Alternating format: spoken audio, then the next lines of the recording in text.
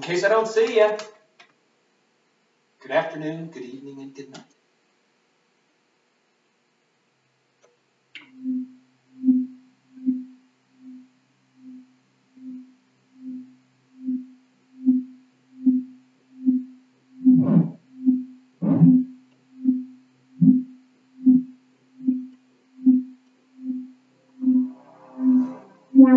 $1.7 billion were there for his birth. 220 countries tuned in for his first step. The world stood still for that stolen hit. And as he grew, so did technology. An entire human life recorded on an intricate network of hidden cameras and broadcast live and unedited 24 hours a day, 7 days a week, to an audience around the globe. Now on Sea Haven Island, enclosed in the largest studio ever constructed, and along with the Great Wall of China, one of only 2 land-based structures visible from space. Now it is burning right here. It's the Truman Show!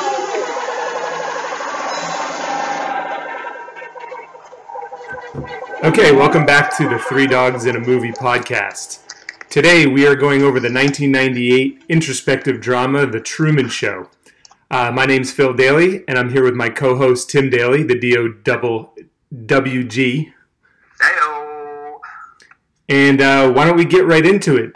Dog, you want to run us through the plot of this movie? Sure. First off, good to see you, dog. Over here in Goffstown, it's not the same, not seeing you face to face, but we're going to make do, aren't we? Yeah, I can see your face. It's weird. Coronavirus has got us doing this remote, so if it sounds like Tim's on the other line, it's because he is. He's not here with me, but we're going to make this happen. So, Dog, you want to run through the plot? Sure. So, Truman Show is actually, it's a movie starring Jim Carrey, Ed Harris. Dog, who's the female? And then Laura Linney. Laura Linney, okay. Anyways, it's pretty great cast. Underrated movie for the time. So basically, it's a pretty simple movie. I don't have to set up too much. The idea is that Truman is the first baby to be ever adopted by a corporation, and they set up a reality TV show surrounding his life. And as technology progresses, essentially his world gets created around him, and they eventually create an entire dome where they can control his entire life from the weather to the street patterns, because everybody's an actor. And the entire world, his immediate world, revolves around him. And now, what's a key part of the story is, as a child, he lives on an island. Well, what's the name of the island, Doug? Sea Haven Island. Sea Haven Island. So, he lives on an island, and as a young kid, his father dies in a boating accident when they're out sailing, and that keeps him afraid from leaving the island at all. Right. So essentially, by controlling his environment, they can keep him, in the area where they have somewhere around the vicinity of 5,000 cameras, and they're controlling and manipulating his life and essentially recording everything 24/7. And so the movie picks up where he's first starting to have these realizations that maybe his life is different than the people who are around him, or the actors, as we come to find out, that are surrounding him. And it's the realization leading all the way up into the, spoiler alert, verification that he is indeed in this made-up world. So Jim Carrey plays Truman. Ed Harris plays the director of the Truman Show, Christoph. And then, as Tim said, Laura Linney is Meryl Burbank, Truman's wife. We'll be mentioning other characters as we go through, but those are really the top 3 billed characters at the time. And then his buddy Meryl as well, or is it Marlon or Moral? Marlon. Yeah. So his wife is Meryl, and his best buddy is Marlon. Right. But those are essentially the main characters, with Paul Giamatti peppered in there. Yep. And back outside the real world, he's not a character. But anyways. Yeah, Giamatti's he's just kind of like the second in command producer. he was just taking any role he could get at that point. Right. I've got a little side note about him that we'll get into later, but it's a good role for him. So just quickly, I just wanted to go over before we get into our theories and the meat of the actual movie, a few things that this did at the box office and then how it did in award season. The budget for this movie was $60 million. It grossed $125 million in the movies domestically, $264 million overseas or internationally. Peter Weir, coming into this movie, had done movies such as Dead Poets Society, and then I think actually after that was Master and Commander. Going through his IMDb list, there's not a ton more. So this by far is his best movie. Kind of got snubbed at the Oscars, only getting 3 nods for Best Supporting Actor Ed Harris, Best Director Peter Weir, and then Best Writing and Screenplay, all of which did not win any awards. They did a lot better at the Golden Globes.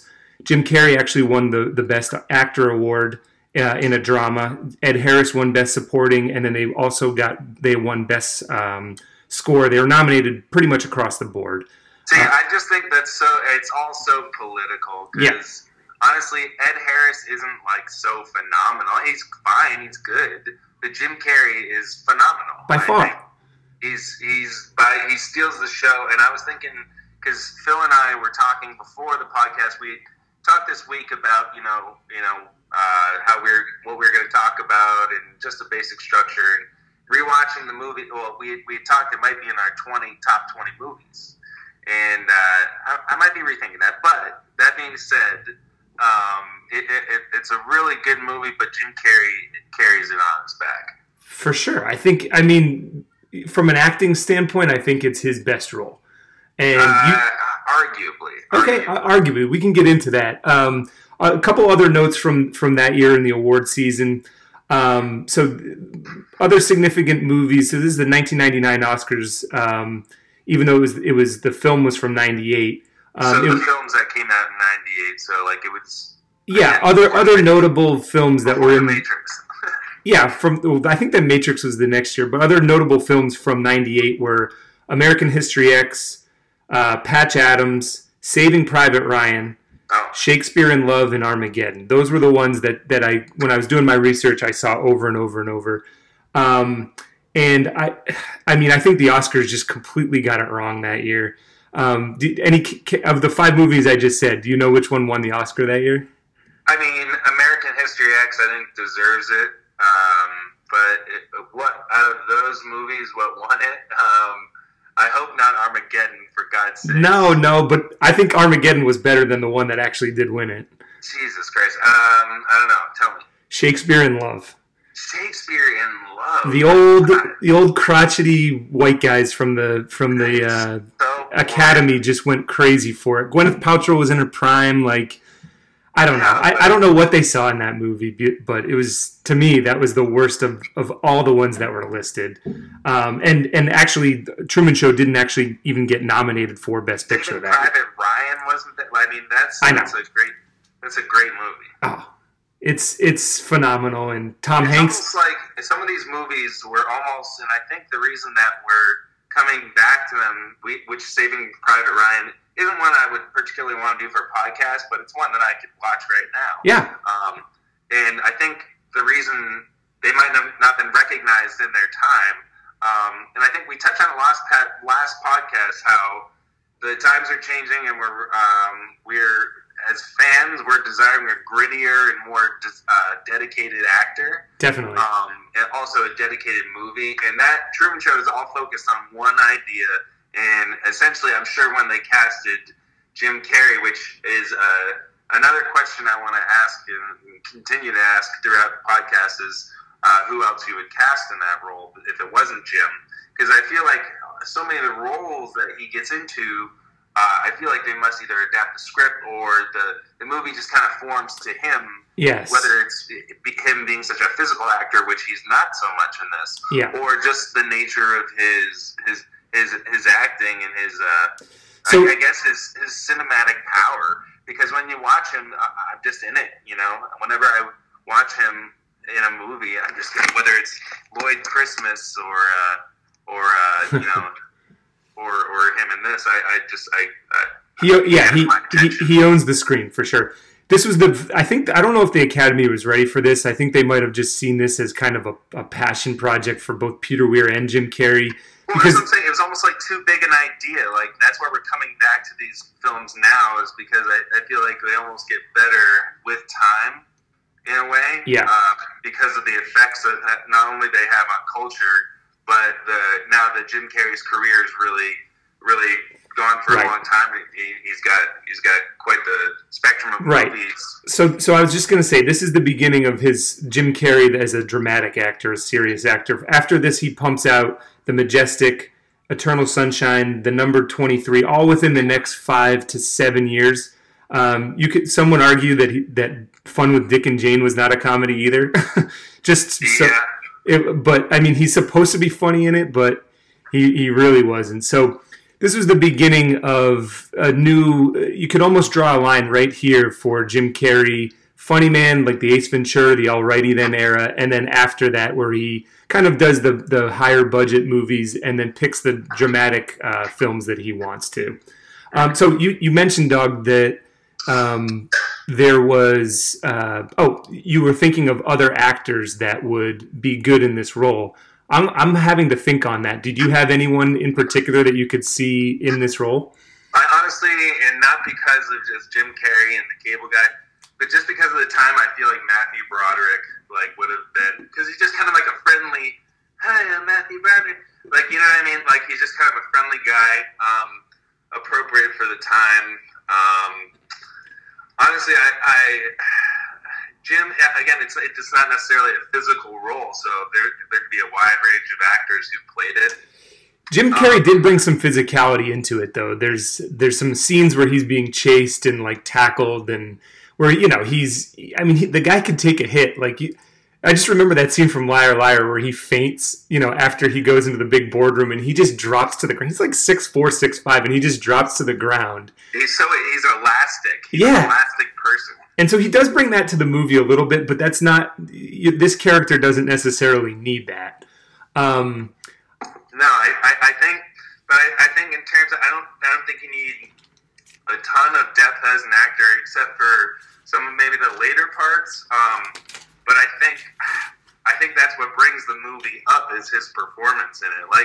They could have, the idea of the movie, the structure of the movie, that's what I mean. They could put anyone in there. Or not anyone, but a wide range of actors. But what makes it what I think a great movie is Jim's performance in the role as Truman. He brings a little bit of light to it. And not picture his face or him waving at the beginning. Yeah, no, I don't think that there's too many. I mean, just because you mentioned American History X, I could picture Ed Norton in it. I think it would have a little bit of a darker feel to it, the realization would be a little... But that'd be cool, though. Yeah, but I think he could do it. I mean, he's Ed Norton. He's one of my favorites, so I feel like you could plug him into pretty much every non-superhero role, even though he did play Hulk. But he might be a good one. It would just probably be a little bit of a darker... I think there'd be a little bit more anger between him and... Ed Harris, once he finds out that it's all kind of just a farce. Whereas Jim Carrey, he in that scene, and we actually let's wait to get into that scene. But Jim Carrey, I would be so pissed if I knew that Ed Harris was trying to kill me, and Jim Carrey kind of just brushed that off. Let's actually start with the topic, and you mentioned it in the plot, that this movie kind of tackled this human idea that there's really only one perception. Us given as humans are only given one perception, so we can't really understand. It's almost as if every day we are in our own, we're in our own show, because we can't know what the other actors are seeing. So you watch, any like The Wire, The Sopranos, whatever shows, you're always getting the perspective of different characters. Going through our own lives, we're only given our one perspective. So that's why it's kind of the idea of the Truman Show is so relatable. I don't think any movies ever actually fully captured that. But it's resulted in a bunch of, theories and phobias. You did a little bit of research, right, Dog, on the Truman? Well, I was just going to say, this is an applicable thing. It's all life is perception and individual perspective and perception, which is why it's so. I think personally in my life, it's important to take all perspectives into account as many as you can. But at the end of the day, you just have your one. Sure. Which is why it's so easy, I think, for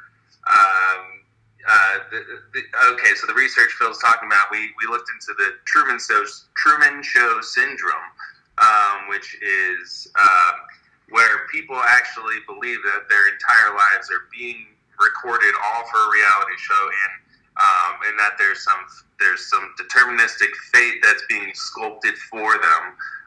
But that being said, again, that they think that everything is being recorded. And back, this is 1998 though, so this is before cell phones in your pocket, with cameras. Mm-hmm. And so this is before the time also where everything was, where not everything, but the majority of society is highly recorded.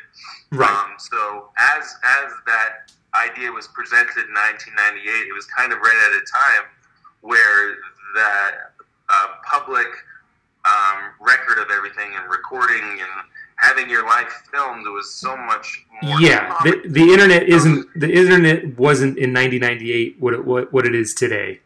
No, so it made it, when you first watch it, that much more believable. And even looking back, I mean, Ed Harris, his Christoph the director character, probably, even if he had the internet today, if he was building that world, he probably wouldn't give Jim Carrey or Truman access to the internet, because if he wanted the show to run, all Truman would have to do is just do a quick Google of himself. That brings up a great point, because when he goes into, so Truman is trying to challenge his world around him by leaving the island, and he's trying to take a flight to Fiji to go after the girl that he, one of his high school, Sylvia, the girl he fell in love with in high school. Yeah, her name's Sylvia. Away from him. But they have the flight, or excuse me, the travel agent, which is almost obsolete as well. Sorry for anyone who's listening, who's a travel agent. But anyways, she has a computer. So eventually, they have to explain that. But in this world, he doesn't have a computer in his home.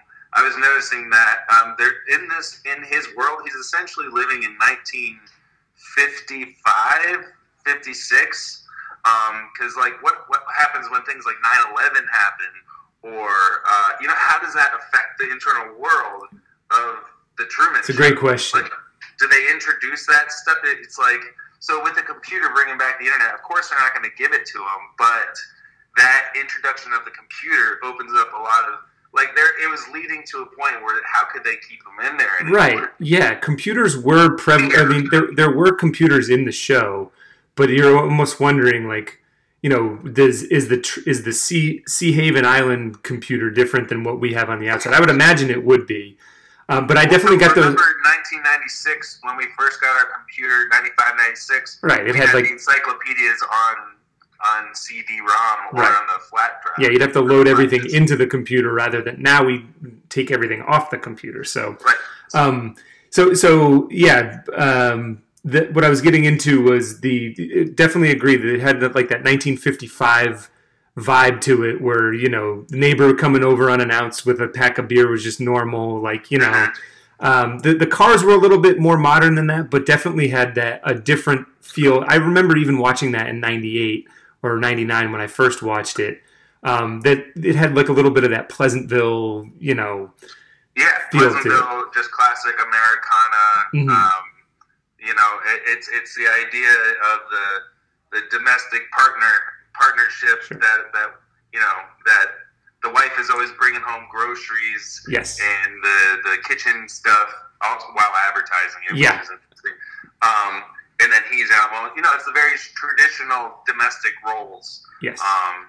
And really enforcing that idea, which brings me up to another topic of talk about how it's such a traditional life and how it's such a conservative life that they've essentially formed for Truman, because he's an insurance salesman. He sells life insurance and stuff. So they sculpt a life for him that's just kind of boring, monotonous, but also kind of Controllable. controllable. Exactly. You're smiling there because. Well, I'm in insurance. For anyone who doesn't know who's listening, I'm in insurance. So Dog's basically explaining my boxed life. I wouldn't consider your life monotonous. Don't worry, Dog. But when we did live together, I will say he ate chicken, salad, and maybe some wheat thins. I would have 4 or 5 nights a week. So, anyways, so Phil can relate to this movie on multiple levels. Thanks, Dog. And so, anyways, so they sculpt this life for what were we even talking about? So we were just talking about how it was kind of just a controllable environment because essentially wherever they go, they're on set. Sure. So that was bringing me to the point of they control all the information they give it, and so he's got a conservative lifestyle. They're really trying to push that because the crowd, people watching the show are also a part of the movie. So there's one thing that I didn't explain in the plot is that although the Truman Show is happening, the movie also portrays all the people around America in the world who are watching the show and how it's affecting them. So it's basically it's a means of control in a sense that it's portraying the perfect lifestyle, the ideal lifestyle that people should be going for. So as nuanced as the internet was back then, reality TV shows were just as new. I think Survivor had just come out right around that time. That would have been like the first reality show because at that time in 1998 he's 30, so he would have been going on for 30 years. So I just want to get into a couple quick things that I thought were kind of funny. Going into this movie, I go, if he's filmed all the time, there's just things in life that we do that's just embarrassing and right, exactly. Let's just say he's right around the age of 12, 13 and he's finding himself. So I'm going into the movie thinking this time how are they going to address that? But anyways, they do it right off the top. So the two cops who are watching at the station are they deal with anything sexual or anything that wouldn't be fit for TV by panning away. So I guess, but some of those awkward moments just kind of come up at random times. So I just wondered how they'd work around that. I didn't think the movie did a great job explaining that, but other than the pan away, I'm okay, that's fine. Well, Doug, this just gives me what if Seth Rogen did this movie? If he was the director, it would be rated. What's an NC-17 it would times? Be put straight to Netflix. They can get away with everything on Netflix. So one of these things I thought if this was created in today's era by a different director, or if this was a real reality TV show, today you'd probably be able to find on the dark web, or you'd have to pay subscription to see Sexy Time or anything. There'd definitely be cuts where you could buy. It's called voyeurism. Right. So a little bit darker these days. It was a little bit, we're in more innocent times, pre 9/11, pre all these other trashy reality shows where we weren't asking those questions at the time. Speaking of watching it at the time, Tim, do you want to tell about the experience you had in the movie theater? Well, we can get to, so that it so corresponds with the ending, I feel like. Okay, all right, we'll skip, I can go to another kind of funny thing. So I was thinking as I was watching this, really, everyone in the show gets a break. They mentioned that the friend Marlon is he got sick, quote unquote, and had to be in the hospital for a month. There's other nods to that. They're rotating in and out of characters. Everyone except for Laura Linney. Laura Linney's got to be there basically from the end of high school to current day. And I'm wondering, so that's roughly it's about 15 years. What do you think they paid her, A, because they never mentioned it in the movie, and what would you need to be paid in order to do this? Of course I had asked Mike. So I would think the best friend Marlon and Meryl would be the highest paid actors on the show. And maybe the mother, too. You have to imagine the mother would have been there. Yeah, but think about it. When you... 30 years. No. Well, but once you reach 30, you don't see your mother every single day.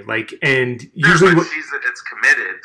It's committed to a lifestyle and, what if he needs... You know what I mean? Yeah, but anytime you and I go to see Mom, we're usually calling before we come over. So as long as she lives generally near the Dome, she can have her own life. Laura Linney can't. So what do I need to get paid to do that? Yeah, what's your... If say Ed Harris comes up to you... It'd be quite it's different, for a guy and a girl. If it was the I don't know, Tyrita show, or I don't know why. We'll call it Trina. Trina. What? The Trina show. Trina sure. show. Then I don't know. It depends how cute Trina is. You know, that's a whole different thing. But all right, let's get back. All right, I'm gonna give it to you. It's Laura Linney. So you. So it is Laura Linney. It's Laura Linney. She is Trina. In this scenario, how much, as you as a character actor, how much are you demanding in today's dollars? Today's dollars per year. So they'd argue like, all right, they're paying for your food and they're like all the life. So all right. 4 million. 4 million a year. That's pretty fair. Yeah, 4 million a year. Because they'll it's your life. You live there, so it's not like you have life expenses. It's all for either later or if you take a vacation, like in the middle of the show somehow. So this went 15 years. So you would have banked 60 million that you just get immediately as soon as the show ends, because it's an open contract. Because they know it's going to end somehow. You see those pins. How's it going to end? Ed Harris Ed Harris in his interview knows that it eventually does have to end. So yeah, you go into that. So you could make 4 million. It's just be a year, or in this case, it would have lasted 15 years. So yeah, you take home 60 mil for the whole experience. And you have like after this experience, you can pretty much write your check after this experience because everyone in the world knows who you are. And if you can act like that for 15 years straight, then you're going to get a lot of jobs. Yeah, or you don't have to ever work again. That's kind of the point. Good point. But also, I mean, and also your life is not like it's not Truman's life. No. You're allowed to go in the bathroom for a minute, but like Truman's like not even allowed in the bathroom. So that's like, so obviously that brings up a lot of like, what if he was like a deviant, like somehow like that? So they chose an unwanted child that was given up at birth. Yeah. To adopt. What if somehow? So there's good and bad in the world. Some kids are just born bad, no matter how much they're brought up. What if he's some sort of deviant, or is a sociopath that thinks the world revolves around him anyways, and is just completely messing with everybody? Like there's so many ways it could have gone. Yeah. It could have been dark, or it could have just been just embarrassing and goofy, whatever. No, so I thought about this. Like, I think that's why they tried to keep it like so vanilla, like the insurance job, the perfect wife. Like I think Ed Harris's plan was let's keep it as normal as possible. In life in general, highlights are going to happen, so we'll film them. But if we keep it as controllable as possible, it's going to last as long as possible and be as most profitable. Right, but you can't control the nature of someone's being. Well, right, so if he's a deviant and he just stabs the first actor that he runs into, then show's over. This brings me to my question, Dog. So it takes him, in the movie, Truman starts to realize that he is either being observed or something's happening for him. The first thing, that a skylight a boom light falls out of the sky. Immediately, yeah. Which he kind of brushes off, but the real thing is when his dad comes back from the dead. He sees his dad. That's one thing that sets it off. Which they tried to play it off. It's like if Dad died in this off, it's like no, Yeah. So that's one thing, and then the police scanner mixes up with his radio, and they're following him down the street. Or not the police scanner, but the producers. walkie-talkie. Yeah. So my question, that's when he starts to really challenge everything. But there's so many hints throughout his life. When do you think you would have realized it in your life? Oh, I think in the scene where... Like being the person that you are, just growing up through... Because I feel like if you had the life just presented for you, you would have done well and like things... Because you're an agreeable guy who just like did his work and you're an insurance salesman. Oh my God. Not sales. Web design. But yeah, I get your point. I think, so the introduction of the Sylvia character, if I wanted to, every time I tried to go, so Sylvia is the actual love interest, aside from Laura Linney, who he really does like. So the first time that he's meets her during finals, and then they sneak off to the beach together, and she's pretty much telling him, this is all for you. this, you need to run, you know, the father comes and gets her on the beach. She's like, I've never seen this man. There's a long time in between that time and then when we pick it up in the movie. I would start questioning probably right around then. We can assume Truman's probably 17, 18, so, you know, an adult. But so I think that's what it would be. Just want to do a little side note about Sylvia too. I would thought she was like right up your wheelhouse, like in looks. She looked like a little bit like Emily Blunt mixed with like Dr. Quinn Medicine Woman. Like, Doug, you nailed me. She's quite an attractive lady. She's beautiful, but I think like even more so your type. Well, yeah, you But nailed me. when would you have figured it out? I think, again, me being, you know, well, Phil's my older brother, so I was the youngest, and I was always I feel like I was challenging stuff all the time, just like me being a rambunctious kid. Like, that would have been crazy to have tried to control. Well, that would have been great TV, though. It was... It was great real life. It was hilarious real life. It would have been great if we had the cameras rolling. I think so. This brings me to one of my biggest points about the movie that I didn't actually acknowledge until this time around is that religion plays absolutely no role in Truman's life. Good point. There are no churches in the dome that is his world. Seafair? Sea Haven Island. Sea Haven Island. Yeah. So anyways, there's no churches. No one is wearing a cross. No one mentions the word God. No one... So the only time that religion is ever mentioned is when it's him, Truman, and his best bud, Marlin. Sitting on, something like that. Marlin, sorry. Sitting on the bridge, talking about existentialism as talking about existence, and then they're looking out at the sunset, and Meryl's always Marlin's always trying to convince him that how great this place is. He's like, look at that sunset. Right. He's like, you can't get that anywhere else. He goes, I've been everywhere, and this is the best, or something. Yeah. So to my point on religion, the only time it's referenced is in that scene where he says, the big guy's got a mighty good paintbrush, doesn't he? And Truman just goes, yep. He just goes along with it. Mm-hmm. No one ever references, it being such a conservative, traditional life, for them to not bring any sort of religious aspect into it is fascinating on multiple levels. I think it's fascinating because through the American culture, there would almost have to be a demand for it somehow. So that would have been a cultural element outside of the Truman Show, but also it allows Christoph, who's played by Ed Harris, to play this God role and have this God complex, and it really goes to the farthest extent that it could possible in life and death. Yes, definitely. He tries to kill him at the end. Exactly. He said, and he quite literally in the final scene when Truman sets up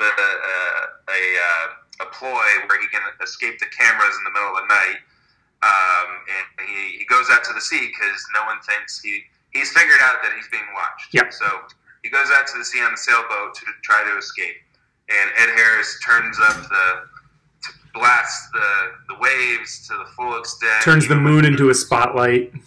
Exactly, and really targets the bow. Anyway, so in that moment, Ed Harris goes, one of the presidents of the station goes, you can't kill a man on live TV. He goes, why? He's born on live TV. He goes, he's quite literally, this is his life to control. Right. When he first starts speaking to Truman, he goes, it's almost too obvious. He goes, the first thing he says, he's like, Truman, I am the creator. And then there's like a small pause. Christoph says that to Truman. Right, yeah. And he's speaking through the sun, like you see on all referendums to God or whatever, through the sun. And what I don't get, what he's doing at that time, after he's basically said, I am your God, he asks him to come back into the world. I go, it's over. Like, did he really think that Jim Carrey was going to... That's what Ed Harris, with his God complex, That's how absolute power he felt he had over Truman, and that he could convince him, and that he's his father figure, and that I've watched you from your first steps, and that I've done all this stuff. I've cradled you through life, and it's him still grasping the possibility that he can control Truman. Yeah. No, that's a good point. If it's all he knows, then yeah. Even after he's given up, it's his last resort. True. But he still believes that he will, and is almost Kangol has. You're right. He almost tries to create a sense of fear, as if you walk through that door, it's not much better out there. So Exactly. might as well keep making me money. And he probably doesn't even have the concept of, what modern television is. But so. No, well, imagine, Doug, think of it like South Park had made an episode about, like, the Earth is just a reality TV show. Imagine walking out, it's just like aliens and just like, Yeah. who knows? But he's got a good point. Like, well, Truman had to know, but who knows what's on the other side of that door? Right. But, I mean, either way, life would never be the same for Truman, because he'd just question everything, and, he would sabotage the show, I think. It would be funny if they did, like, a blooper reel of, like, Jim Carrey running around messing with everybody as Truman, like, if he figured it out. Yeah, that's true. Okay, so I want to get into our favorite scenes. Do you want to go first? I've got mine all queued up. Go ahead. Okay, so for the first half hour of the movie, Truman's just kind of like raising his eyebrows at certain things. But there's one part about a half hour into the movie that he really tries to make a go for it, tries to escape. So it starts out with him in the car, and the neighbor next to him just kind of staring in because he's been in the car for seemingly hours. Laura Linney comes by, knocks on the window, and says, what's going on out here? He's like, oh, just check it out. Behind me, he's like, there's a running loop. There's a woman in a red bike. There's there's a guy walking back there with flowers, and then there's a dented VW Bug. And she's just like, oh, you're out of your mind. She hops in the car, and then he just makes a run for it. I think that he essentially forces her to get in the car. That's the first time we start to see, I feel like, his distrust for her. Well, that's not the first time. Well, yes. Okay, let me just, again, run through the scene, and then we can talk about it. So then he goes, and of course, immediately the producers create a traffic jam, bottling him up from even leaving the island. He goes back. He's like, okay, you're right. I was wrong. He goes back in the roundabout, comes back through that same road, and magically all the traffic's gone, makes a comment to Laura Linney, then finally gets to the bridge where he's having kind of like that fear complex of the water, just guns it and trusts Laura Linney won't kill herself, so he goes through. There's a forest fire that whips across the road. There's all of a sudden they run into. So for as orchestrated as this was by Ed Harris, seemingly, so many bad calls in that whole like orchestration. They put together like a whole hazmat team, a whole cops when they finally get to the quote unquote leak at the plant, and then it's screwed up by the cops saying, "Oh, no problem, Truman." Like he's known him for 100 years, and they're off the. He's never been off the island. So, I mean, that whole sequence is just really, the music's good, the action's good, and it's that first awakening that Jim Carrey has. He himself is sloppy, but Ed Harris and the directors and all the actors are equally as sloppy in that whole thing, and it creates for an awesome scene. I mean, I think Laura Linney is actually pretty impressive in that sequence as well, because she's trying to keep her true character, her Meryl character going while all this craziness has happened. So this leads them back to the house where he gets returned by the cops. Yes. And somehow it leads to an altercation between the two of them, right? Yeah, he's still fired up. She immediately, this is another screw up by the producers. As soon as they walk in, she immediately holds up Ovaltine or whatever she's advertising at the time, and looks into the camera, and Jim Carrey loses it. He's like, who the hell are you talking to? Yeah. It's a slicer and dicer because then he takes it. Oh, that's what it is. Yeah, okay. Or she attacks him, actually, and then he defends himself. And then she finally breaks the third wall and goes, when he has the thing up by her neck, and she goes, I didn't sign up for this, or this is too much, or I can't remember exactly the quote, but she looks into the camera and screams for help. how do you expect me to work under these conditions? That's the line. It's unprofessional. So, I mean... He knows at that point. He knows, but he also knew, I thought was a great shot, was him looking at their old wedding photos, and she has her fingers crossed. Yeah. That is just a great shot. Great. I mean, so he's figured it out. So I want to also make this point, at this point in the movie, for someone who's first watching it, we have only seen the Ed Harris character in the first 60 seconds of the movie. He doesn't come into the movie again until I noted this, the 1 hour mark. Exactly 1 hour, he's back in the movie. He gets nominated for supporting actor for a movie he's only in for maybe a third of the time. So just thought that was a little interesting nugget. So what was your favorite scene? My favorite scene, I mean, that's tough. I feel like it's hard to pick favorite scenes. It's Jim Carrey. It's just Jim Carrey in the role as Truman, like him bending over in the garden and sticking his butt out. Like, yeah. I think Jim Carrey is a hilarious physical actor. And although, as I pointed out before, I didn't think it was an extremely comical or like he wasn't as physical in this movie. Like he just bleeds through. I think in some of his roles, and like he just sticking his butt out, or in the scene that you're talking about, the screaming that he does when he's in the wild. roundabout, hilarious. Getting tackled by the hazmat guys, he's just it's like something out of like Ace Ventura or something like that. So he does kind of make a nod to that physical comedy. But so that's like my favorite part of the movie. But to answer your question, I was always so it's become my favorite scene is when he actually leaves, and his famous line is, "If I don't see you, good afternoon, good morning, and good night." And for some reason, it's almost like that could be a mantra for meditation. It's just like a really nice phrase. But also, it's the way he reacts to Ed Harris telling him that his life is a sham. It's that attitude, but also him going through the wall into that. It sparks a lot of ideas. But on a personal level, also, I went to... This is what Phil was talking about a little bit earlier. I saw this movie in theaters. So just to clarify the listeners, your favorite part is almost that second... When he orchestrates the second attempt at escape, the successful one. The successful attempt when he then reaches the wall of the dome that he lives in and has to essentially it's a heart-wrenching scene. The music is beautiful, but he's banging on the walls. He still can't get out. He essentially they let him dangle there. He's reached the edge of his existence, literally. And he's crying, and Jim Carrey puts on a great performance, and then he finds these stairs eventually, and then that's when Ed Harris comes through. But I think that whole scene, I think is emotional. I think it's again, you see the people watching it on television, so gripped by everything. So you're watching it in multiple layers as well.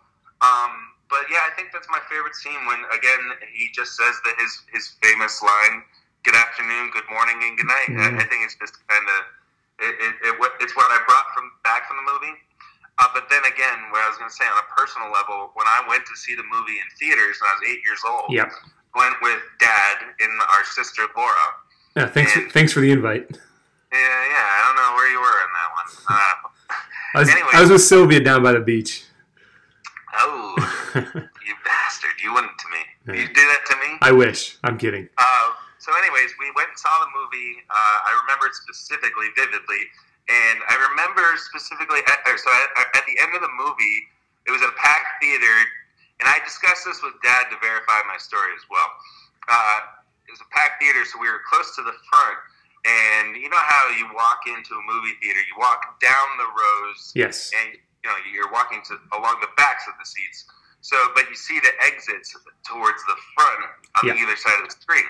So you're always wondering as a kid, what happens if we go through it? What happens? And so Dad, for some reason, not wanting to deal with the crowd, at the end of the movie, where Truman goes through the wall into the unknown, we then got up, and then Dad decided for some reason to go through the exits right beneath the screen, so as if we were going into the screen. Boss move. He didn't know it. He was just anxious to get out of there, but it stuck with me. Like I have this whole life this whole big memory surrounding that, because you see Truman go through the screen, his life, and then we enter or exit, excuse me, through essentially what is the screen that we were watching. So it was just a cool experience. But yeah, and maybe for the listeners too, just to give some reference, Tim was probably I think I was in 8th grade. Tim was 8 years old at that time. So really, that honing in on your own perspective is, every new door that's opened, literally and figuratively, is something new. So I could see as an 8-year-old that must have been a trip. Yeah, and plus I was coming fresh off of Ace Ventura, so I mean, I like fart jokes and butt jokes. Were you Ace for Halloween one year? No, I think that might have been Putt. Oh, okay. And Ace Ventura. not me though, personally. I don't know if I was ever a Jim Carrey character. Yeah. Cool. So I mean, that pretty much brings us to the end of the movie. I have a couple other notes here.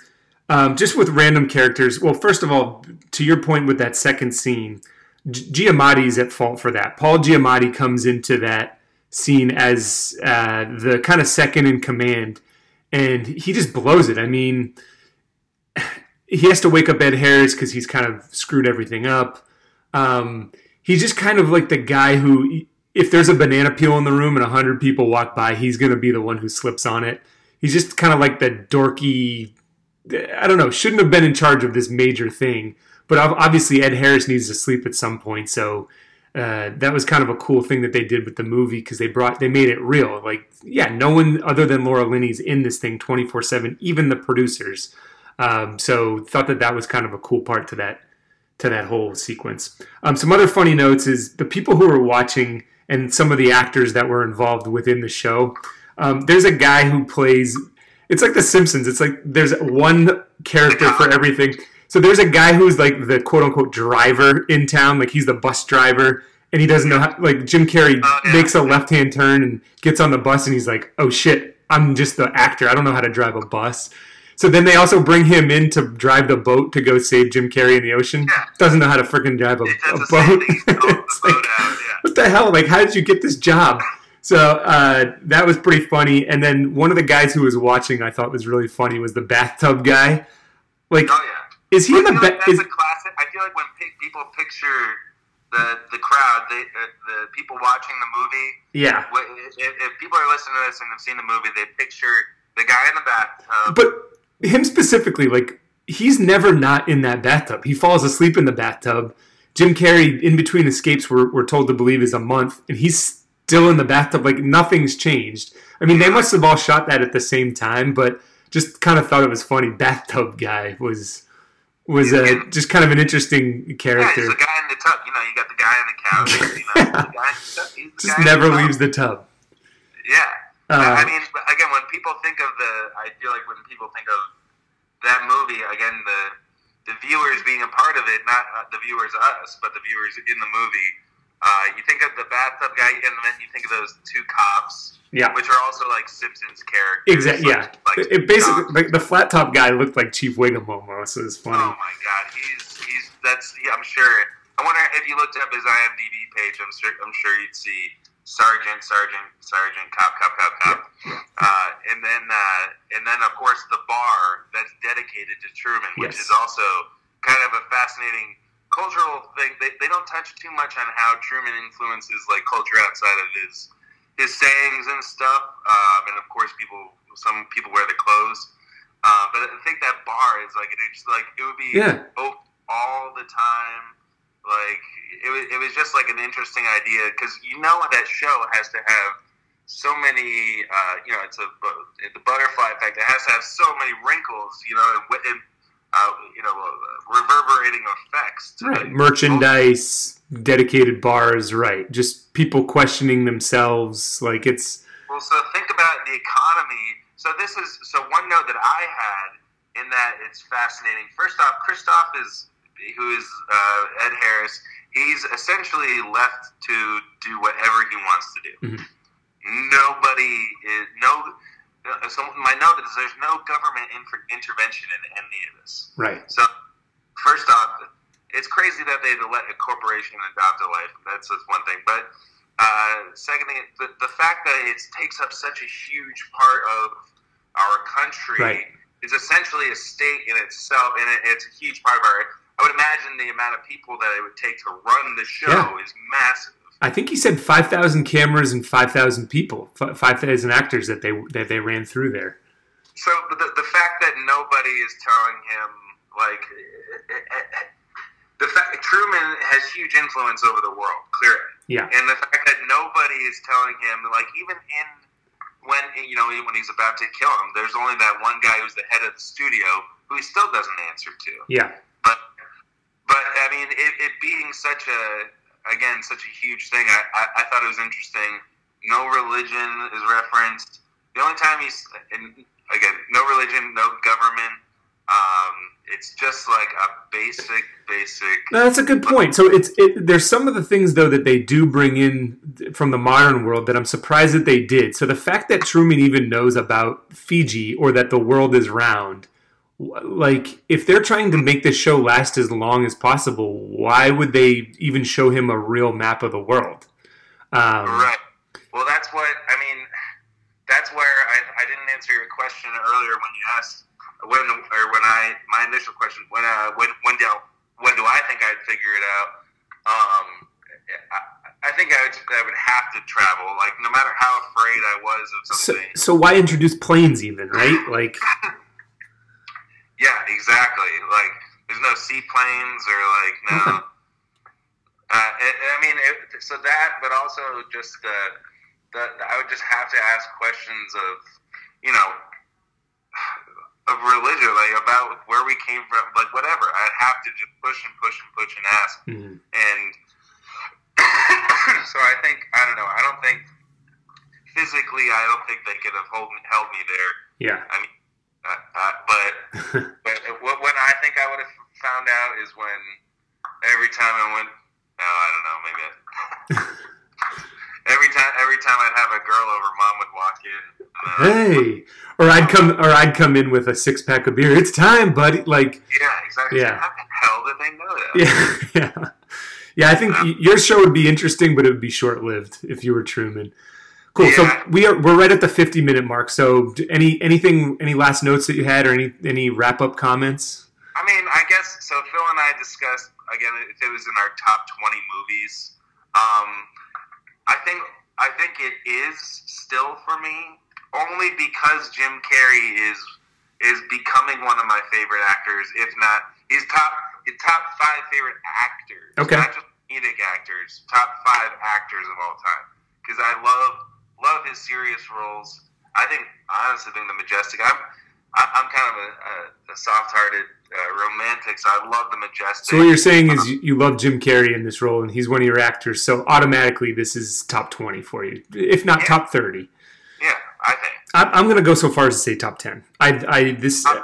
Yeah, I hadn't watched this movie in a year. I always thought that, and then I watched it, and it reconfirmed that. It's one of the perfect movies where you're going, okay, you're almost like from our Inception podcast. You're in a show within a show. You're in a show within a movie, and so you allow your mind to just be like, oh, that's not real. That's not real. The movie's taking care of that, or the show's taking care of that. You don't have to debate whether something's real or not because it's already fake in the movie. So it just allows you to enjoy it that much more. Jim Carrey also is one of my top 5 favorite actors, and it's a showcase of him doing something different and proving to me that he has the chops to do it. And then this just the plot, the theory alone, though, like the setup alone of this man's in his own world. And you can't help but think, what if I was put in this position? And it just makes you think. It just makes you. It kind of blew my mind when I first watched it. So I guess that's the link. Inception. You have to ask. You have to ask. Are you dreaming? Or you don't have to, but it's going to make you ask more about your dream world. Yes. Your dream. It begs you to ask. It begs what if this is all for me? Visual perception to say, am I really just being watched? What's going on here? Yeah. And there's few movies that really present those ideas that can lead to something such as a syndrome, an actual mental health syndrome. Yeah. And it's so. I mean, there's very few movies that have the effect that it does. Not just because of the way it was executed, but the ideas behind it, as well as, again, the way that Carrey just owned it. I think it helped him. It helped him again achieve. It just gave him depth, which definitely, to me, the fan, I love seeing people progress and change, and I love versatility. So yeah. Oh, this definitely deepened his repertoire, his capabilities, probably double, if not more. All right, so I think that's it. Just under the hour mark here. Thanks all who listened. Any suggestions for anyone who does listen for our next movie? We're open to it. We love doing this, and half of this helps us keep sane. During these coronavirus times where we're buckled into our own houses in our own little worlds here. So, Dog, I mean, are you going to say it or am I going to say it? I'm going to leave that up to you, Doug. All right. Well, in case I don't see you, good afternoon, good evening, and good night. Peace, everyone.